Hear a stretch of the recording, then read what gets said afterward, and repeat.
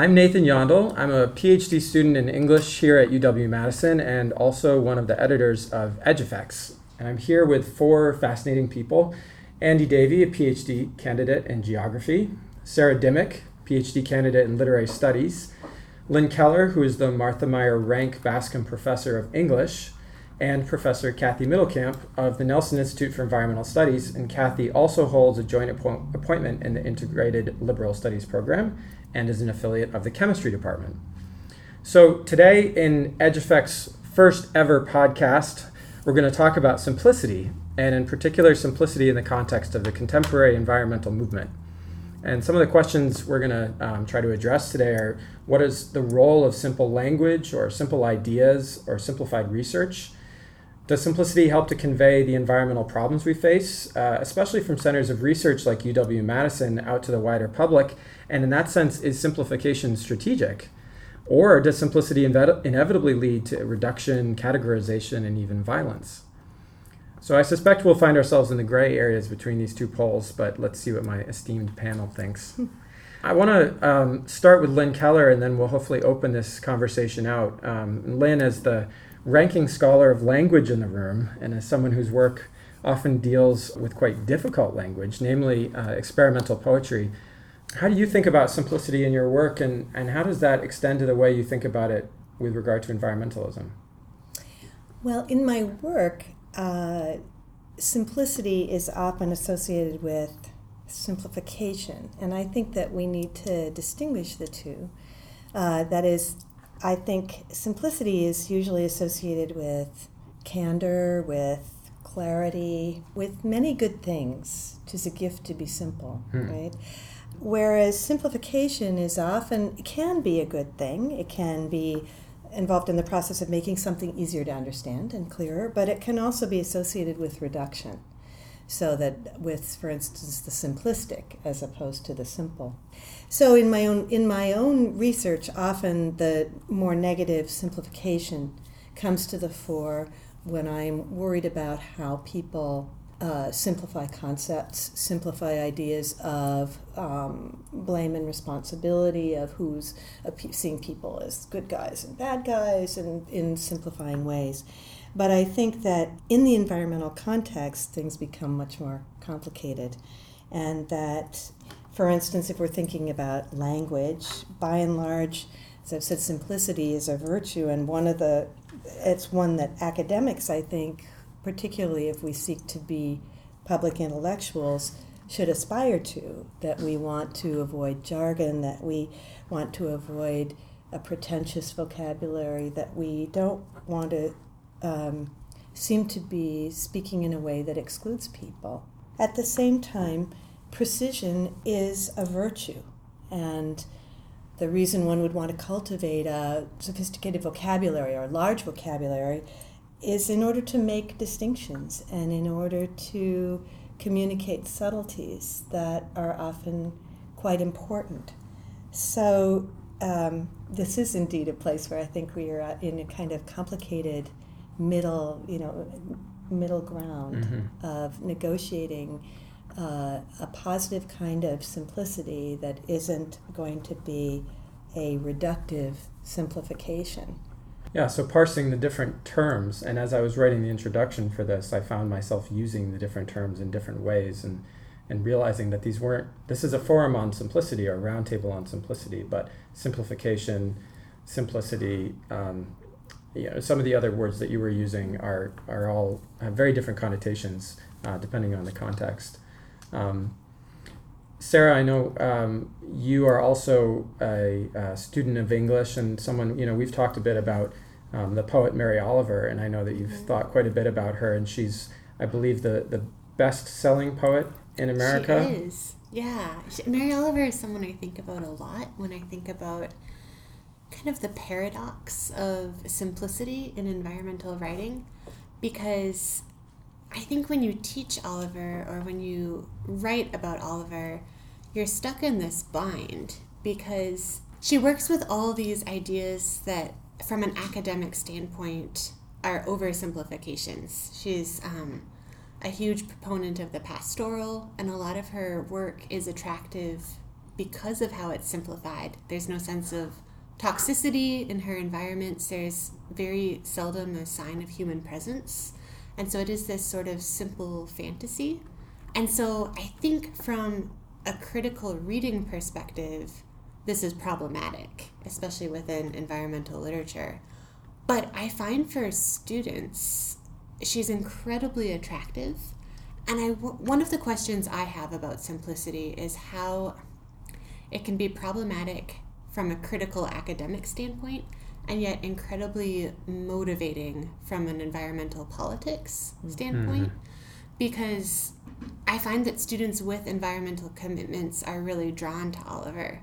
And I'm wondering if sometimes our academic inclinations steer us away from writers who are read in non-academic contexts and do have a very powerful role in shaping environmental thought. And I think Oliver would be maybe the prime example of that. I tracked her sales on the Amazon page, and it's fascinating. Like on a daily basis, 4 or 5 of the top 100 bestsellers in poetry are Oliver. So she's right below Shakespeare in terms of sales. And obviously sales don't completely indicate readership, but it is a sign. And Shakespeare is notably not simple Yes. in Yes. almost any capacity.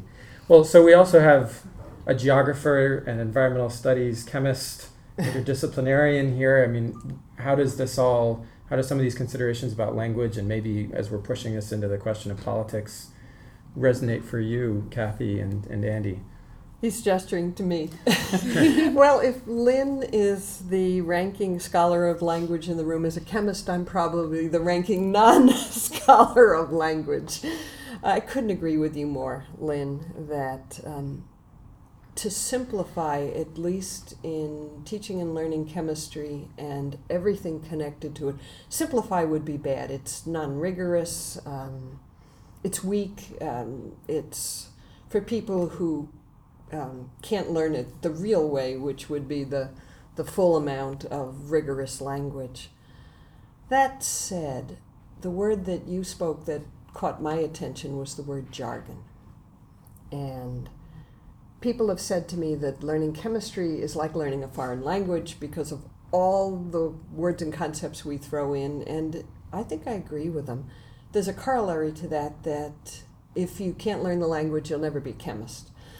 So, how do we get from something that is closer to the question I think you originally posed about environment? And to get there, I want to quote somebody, but I don't know who said, "The world isn't made up of atoms, the world is made up of stories." And when I move from language to story, and that may be like moving to poetry, all of a sudden I have a freedom that feels really important to me. Chemistry doesn't make a good story if it's all jargon. It has to have a beginning, a middle, and an end, and it has to have some kind of a plot, and it has to be intriguing, and it has to reach its audience. So if I were to go anywhere with the simple and the simplicity and the jargon you were talking about, I would say to bridge it to the environment, we need to use language, the language of story. It makes me think of Elizabeth Colbert's lecture, and she was just here for the Anthropocene Slam a few days ago. And one of the things that stuck out for me was the way that she would talk about something complex like ocean acidification or even climate change. And she would say, all you need to know about this is, and then she would give a kind of précis of what the essential research was, and kind of just cut through all the kind of hairy edges around things that tend to obfuscate whether or not we can understand something, and say this is it. But that's also, some scientists would say, well, it's much more complicated than that. I mean, when does that become a kind of simplification to achieve an easy political goal, when you say all you need to know is this? I'm not real fond of the language all you need to know is, but I like better. To get started in the conversation, it might be helpful to know that the ocean contains a lot of water. It's really, really important on our planet. It's salt water, and not only that, it absorbs things out of the air. It just has a different feel to me than saying all you need to know. That almost pats me on the head and I go, ugh. Absolutely. Andy? Yeah, this is a really interesting question and concept, and I found myself thinking sort of along three different lines after you posed the idea of this roundtable. And one was certainly about the sort of heart of what you asked about language and simple language versus more complex language. And I found myself thinking that, well, in some ways, simplification is just unavoidable. If we're to focus on anything in our world, we have to kind of eliminate certain things in order to even understand or comprehend anything, to experience anything. There's, millions of sensory experiences sort of flying at us all the time, and we have to figure out which ones to focus on and which ones to avoid. So for me, the question isn't whether to simplify or not, but how and when, and to be really conscious and conscientious and cautious about how we do that. So as you posed, when we simplify, is that erasing certain people's stories or erasing their power to increase our own? Or is it a way of connecting with someone who may not know as much as we do about a certain issue? So I think it's a matter of how and when. Those are the difficult questions. And then the two other ways I found myself thinking about simple in terms of the environment was I immediately thought of Wendell Berry. And I've read several times, either in interviews with Wendell Berry or one of his essays, where he says, often people tell me that I'm part of the Living Simple movement. And he says, that's a bunch of crap. I don't know why people say that about me. And he says that, so Thoreau has this famous line, simplify, simplify, simplify. And he says, no, complexify, complexify, complexify. And I think his point is really about agriculture and about farming. And so he's coming from the position of industrial agriculture, and arguably modernism writ large is about simplifying certain things in certain ways. Like a monocrop of corn? Is that what you're getting at? Exactly, or for efficiency or for economic gain. Those are kind of simplifications of a complicated system. And so Wendell Berry is saying, no, if we actually think about how all the ecological pieces fit together, how ecology and culture fit together, it's actually a very complicated system. And only if we're attentive to that complexity can we achieve some kind of ecological responsible way of doing things, or sustainability, or whatever hairy concept we want to use. The third way I was thinking about it, which relates to that second way, is simple living, or so the phrase you often hear is living simply that others may simply live, which is also linked to a kind of politics of consumption and inequality. And I was trying to track down who said that, and so it's often quoted that Gandhi said it, but then apparently Gandhi might have quoted Elizabeth Seton, an early 19th century American social reformer. It was a little unclear. But something I did discover that seems pretty clear is that the phrase voluntary simplicity was coined by a guy named Richard Gregg, who was a kind of philosopher, theorist, activist of the early 20th century. And he shows up on most people's radars because Martin Luther King Jr. famously, when he was asked what 5 books are you most influenced by, he named 2 books on Gandhi, Thoreau's Civil Disobedience, Walter Rauschenbusch's Social Gospel, and this guy, Richard Gregg, who nobody's heard of, but he coined this term voluntary simplicity. And you can see that that term and that concept sort of tracing through a lot of in the environmental movement throughout the 20th century, and sort of thinking about simple living, living simply, and sort of anti-consumerism, and what that means. Is that a useful concept? Is that a useful approach? What are the problems with that? Yeah, I think you can also see it tracing through various church groups. Mm-hmm. That it wasn't, that book made a lot of inroads in places other than the environmental movement. Yeah, absolutely, and arguably, I was going to say the Catholic worker community might be one. Well, and arguably, the Friends. You could go back to the early monastics, the early Christians. You could go back to Jesus, and so there's a long, I think, history in Christianity of thinking about that. I think many world religions. Yeah, absolutely. Mm-hmm. But ironically, within our culture, moving toward a more simple life is a complicated process, right? Very much so. If we're living within the kind of capitalist growth, being downwardly mobile wouldn't be called a good thing, yeah, but it would. To learn to value that and see it as full of pleasure and reward. As I say, not going to be a simple process? When I finished college, I spent 2 years living in a community that practiced voluntary simplicity. So I was living in DC, and we had $81 a month for food per person. For me, it was an incredibly complex experience because there is such value in like learning to appreciate what is pleasurable about a simple life. And there's also this sense, though, that because it's a voluntary simplicity, it can sometimes edge towards, I want to put this carefully, but kind of play-acting poverty, I think, at points. A posturing. A posturing. Yeah. And I think the line between voluntary simplicity and posturing is thin and pretty fragile, and you have to do it incredibly intentionally and consciously. One way to put it might be to kind of parse this a little, that you need it to be a way of life as opposed to a lifestyle. But this whole conversation makes me think about how simplicity has been kind of co-opted in the political world, and that it's now considered it's a character trait. If you speak simply, if you kind of comport yourself in a simple way, then therefore you must be authentic.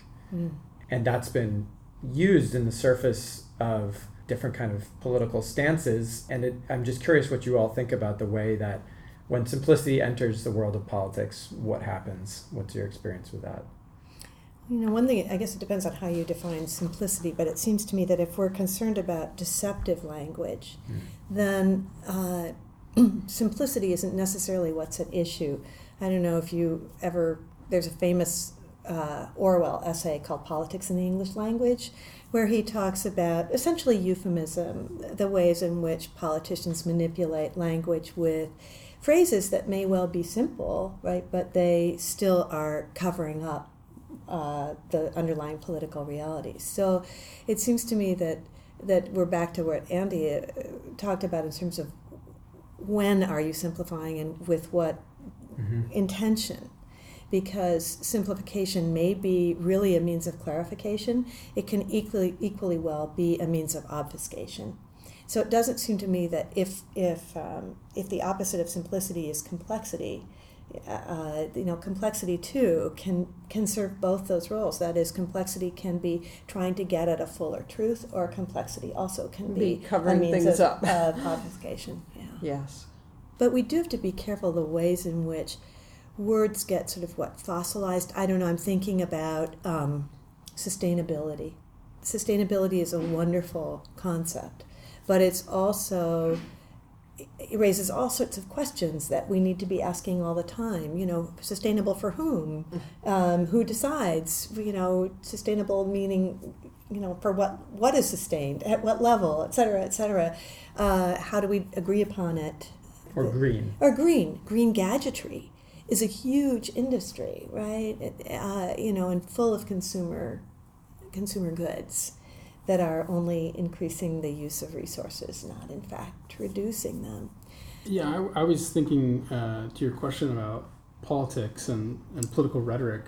So as someone who does sort of historical geography, I think history is really important here in sort of thinking about the history of American politics. And you have this tension, I think, throughout our history in this country between elitism and populism. Yes. And it's there from the start, and it runs throughout history. And you can think about the sort of aristocratic gentleman ethic of the so-called founding fathers, and then you can think about Andrew Jackson and the sort of age of democratic populism, who was seen as this crazy radical. Why would you be cavorting with the people? You're supposed to be sort of removed as this good Republican politician.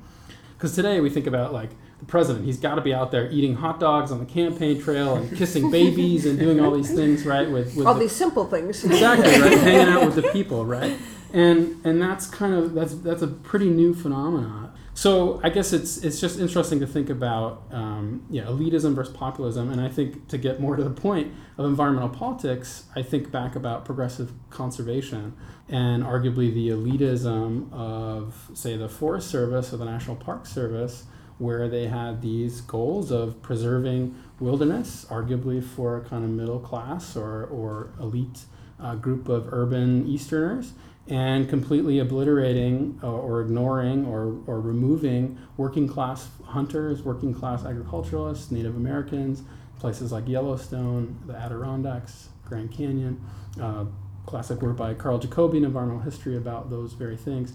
So I think it's sort of we can deride those politicians who sort of talk about being populist and out with the people, but I think there's a complex dynamic between elitism and populism, and sorting that out is pretty hard, and I think we have to be really careful about that. And there does seem to be, to kind of work off this, we live in to put it very simply, we live in a very complex world. We live in a world that has that is increasingly interconnected and relational, and where the effects of what we do kind of refract outwards in ways that are hard to really comprehend, and we are made to see that now more. And yet that clearly imposes a kind of weight on people to know that they can't have sort of their own lives. They can't just do their individual thing without affecting other people. I mean, you go out and buy a T-shirt, and you're hurting a 5-year-old across the world, and you didn't want to do that. You just wanted to buy a T-shirt that didn't cost $35. So, there's clearly a societal weight that's happening here, and speaking simply and trying to simplify the issues is part of a response to that, and a maybe a coping mechanism, but also a comforting mechanism. And I think we look potentially to politicians to bring things down to their kind of core essences and tell us, in a sense, how we should think, what we should think.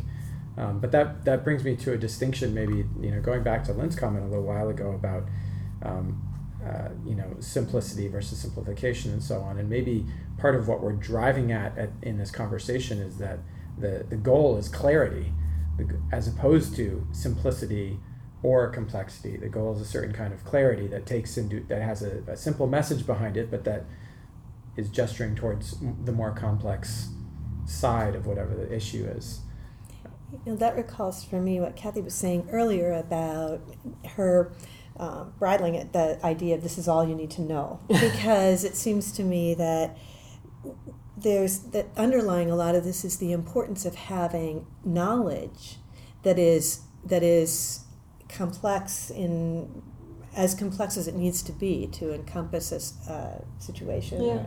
And then from there you may need to communicate in simple ways, or you may need to develop a simple course of action that's financially feasible or whatever, but you need to be acting with that knowledge behind you. And I think of for instance, people in positions of power who said, plant kudzu, it'll help you with erosion, right? They clearly weren't thinking in a way that it involved a rich body of knowledge, and having a whole ecosystem in mind, right?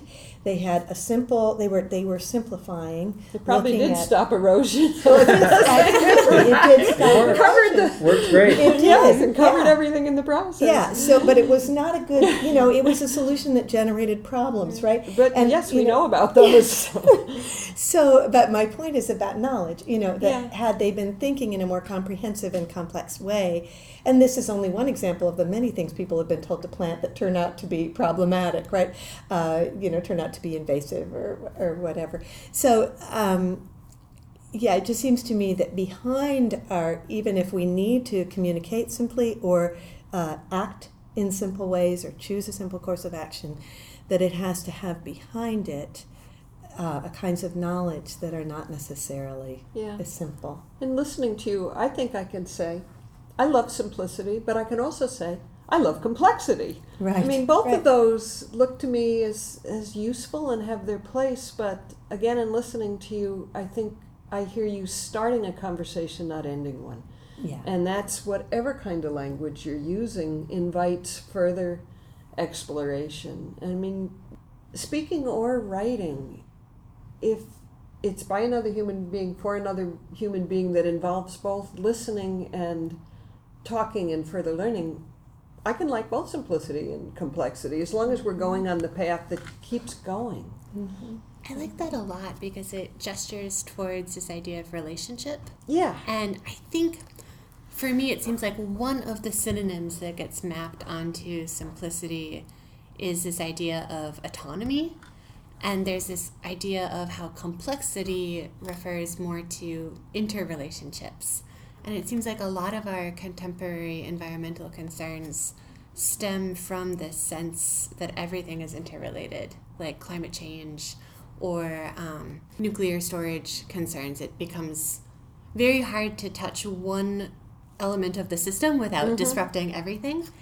And I think that's where we get this sense that complexity is unethical or problematic or concerning. And yet, if we head towards simplicity, I worry if we don't have a sense of relationship then with this idea of the simple life or simple words. If that somehow eliminates a sense of interrelation, then I don't think that's environmentally productive. Yeah, I think this idea of adding sort of relationship, inclusivity, communicating with another person rather than just talking to the void is really important. Sort of adding relation to clarity. So this is a really great topic for me. It got me reading all this stuff, as you can see, as you can hear. So I went back. I remember reading this article in this book called "Confronting Consumption," and I went back and read this chapter by this guy Michael Maniatis, who's an environmental studies professor, and he did this study of the voluntary simplicity movement. And he said, one of the critiques is that this is, relatively affluent people who have voluntarily decided to give up a bunch of stuff in their life and kind of think about their own individual consumption behaviors and sort of, now I'm going to recycle more, now I'm going to buy organic clothing, whatever. And he said that if you actually look at some of the people in the movement, in particular, he wrote about this woman, Cecil Andrews, who wrote a very influential book on simple living in the 90s. And her argument was, well, it's not just about consumption, although it is about consumption, but it's also about simplifying our work lives and not being sort of a workaholic and not being a sort of slave to our employers where we're working all the time, we've got our Blackberries on, we're at home, we're constantly checking email, but a sort of simplification of what are the things that we really value in life? What does it mean to have a meaningful life? How can I use my time in ways that create a healthy life and create healthy relationships and just relationships with other people? And there was some efforts to sort of think about what would it look like to have policies that include maternal and paternal leave, flex time, good vacation packages, these sort of big structural social issues that you could link to simplicity and a kind of a simplification of work life. In a way, it's complicating things, right? Because it'd be a more complex schedule in terms of figuring out everyone's calendars. But in another way, it's sort of saying, how do we reduce our stress in our life, and how can we tie that to this idea of simplicity? And I found that really compelling. Thank you all for being part of this with me. Thanks, Nathan. Thank you. Thanks.